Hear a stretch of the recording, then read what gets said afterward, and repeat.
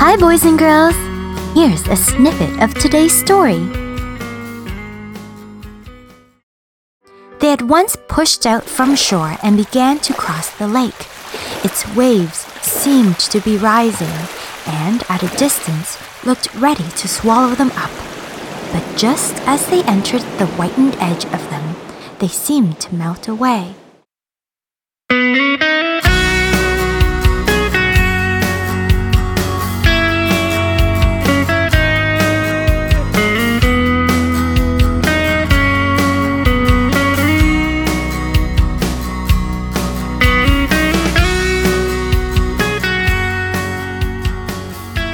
Hi, Yarnsters! It's me again, Teacher Nina. Welcome back to Yarn Story Factory. I have a wonderful story for you today. It's called The White Stone Canoe. It's about a handsome warrior who loses his love and he goes to the afterlife to find her. Are you ready? Let's go! The White Stone Canoe. There once was a very beautiful Native American maiden who died suddenly on the day she was to have been married to a handsome young warrior. He was also brave, but his heart was not proof against its loss.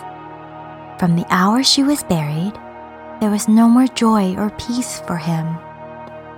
He went often to visit the spot where the woman had been buried, and sat musing there, when it was thought by some of his friends he would have done better to try to amuse himself in the chase, or by diverting his thoughts in the warpath.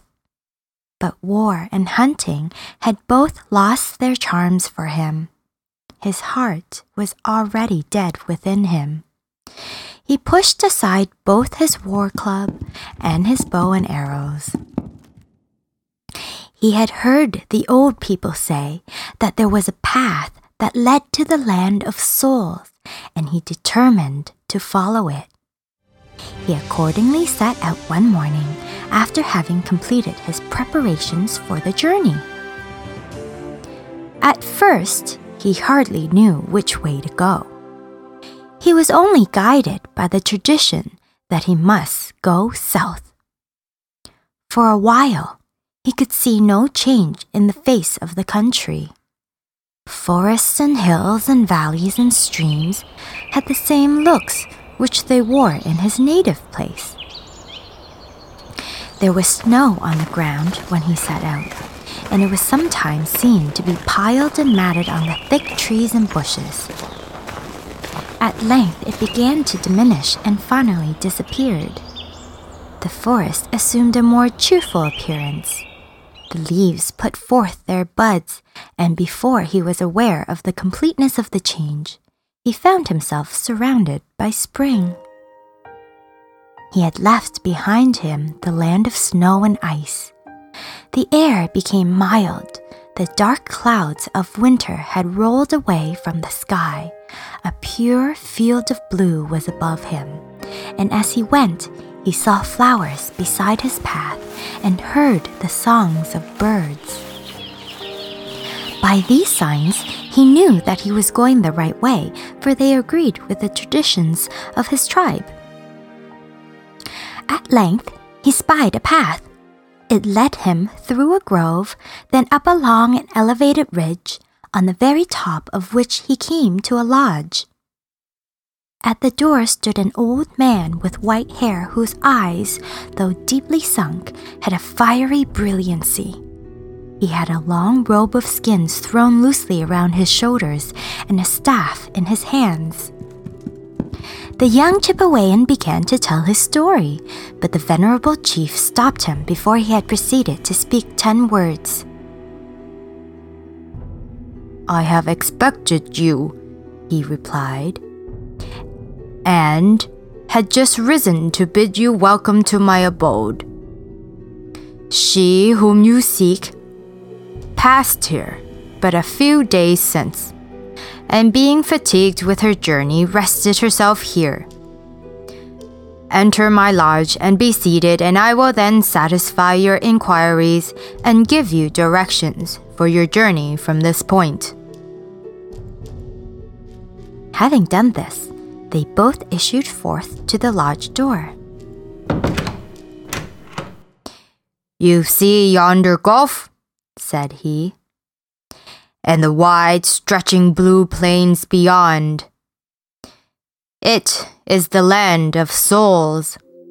You stand upon its borders, and my lodge is the gate of entrance. But you cannot take your body along. Leave it here with your bow and arrows, your bundle, and your dog. You will find them safe on your return." So saying, he re-entered the lodge, and the freed traveler bounded forward as if his feet had suddenly been endowed with the power of wings.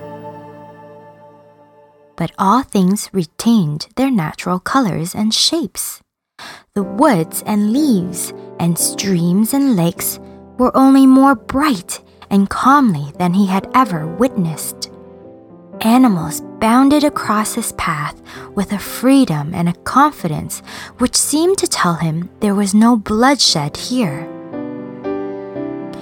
Birds of beautiful plumage inhabited the groves and sported in the waters. There was but one thing in which he saw a very unusual effect. He noticed that his passage was not stopped by trees or other objects. He appeared to walk directly through them. They were, in fact, but the souls or shadows of material trees. He became sensible that he was in the land of shadows.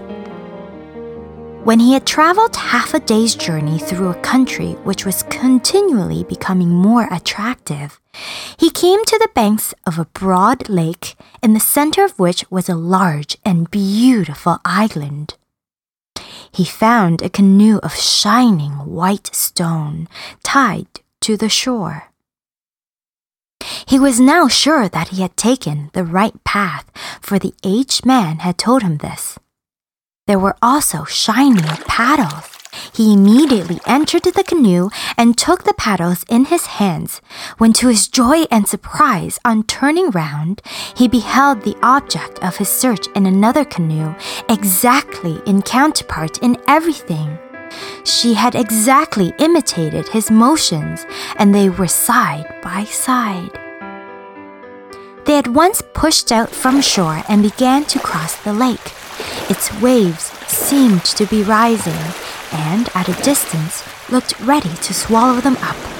But just as they entered the whitened edge of them, they seemed to melt away, as if they were but the images of waves. But no sooner was one wreath of foam past than another, more threatening, still arose. Thus they were in perpetual fear, and what added to it was the clearness of the water, through which they could see heaps of beings who had perished before and whose bones lay strewed on the bottom of the lake. The Master of Life had, however, decreed to let them pass, for the actions of neither of them had been bad, but they saw many others struggling and sinking in the waves. Old and young of all ages and ranks were there.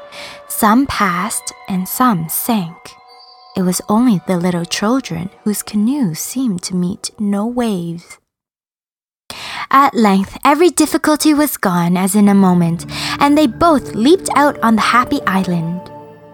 They felt that the very air was food. It strengthened and nourished them. They wandered together over the blissful fields, where everything was formed to please the eyes and the ear. There were no tempests. There was no ice, no chilly winds. No one shivered for the want of warm clothes. No one suffered hunger. No one mourned for the dead. They saw no graves. They heard of no wars. There was no hunting of animals, for the air itself was their food. Gladly would the young warrior have remained there forever. but he was obliged to go back for his body. He did not see the Master of Life, but he heard his voice in a soft breeze. "Go back," said this voice, "to the land from whence you came. Your time has not yet come. The duties for which I made you and which you are to perform are not yet finished. Return to your people and accomplish the duties of a good man. You will be the ruler of your tribe for many days. The rules you must observe will be told to you by my messenger who keeps the gate. When he surrenders back your body, he will tell you what to do.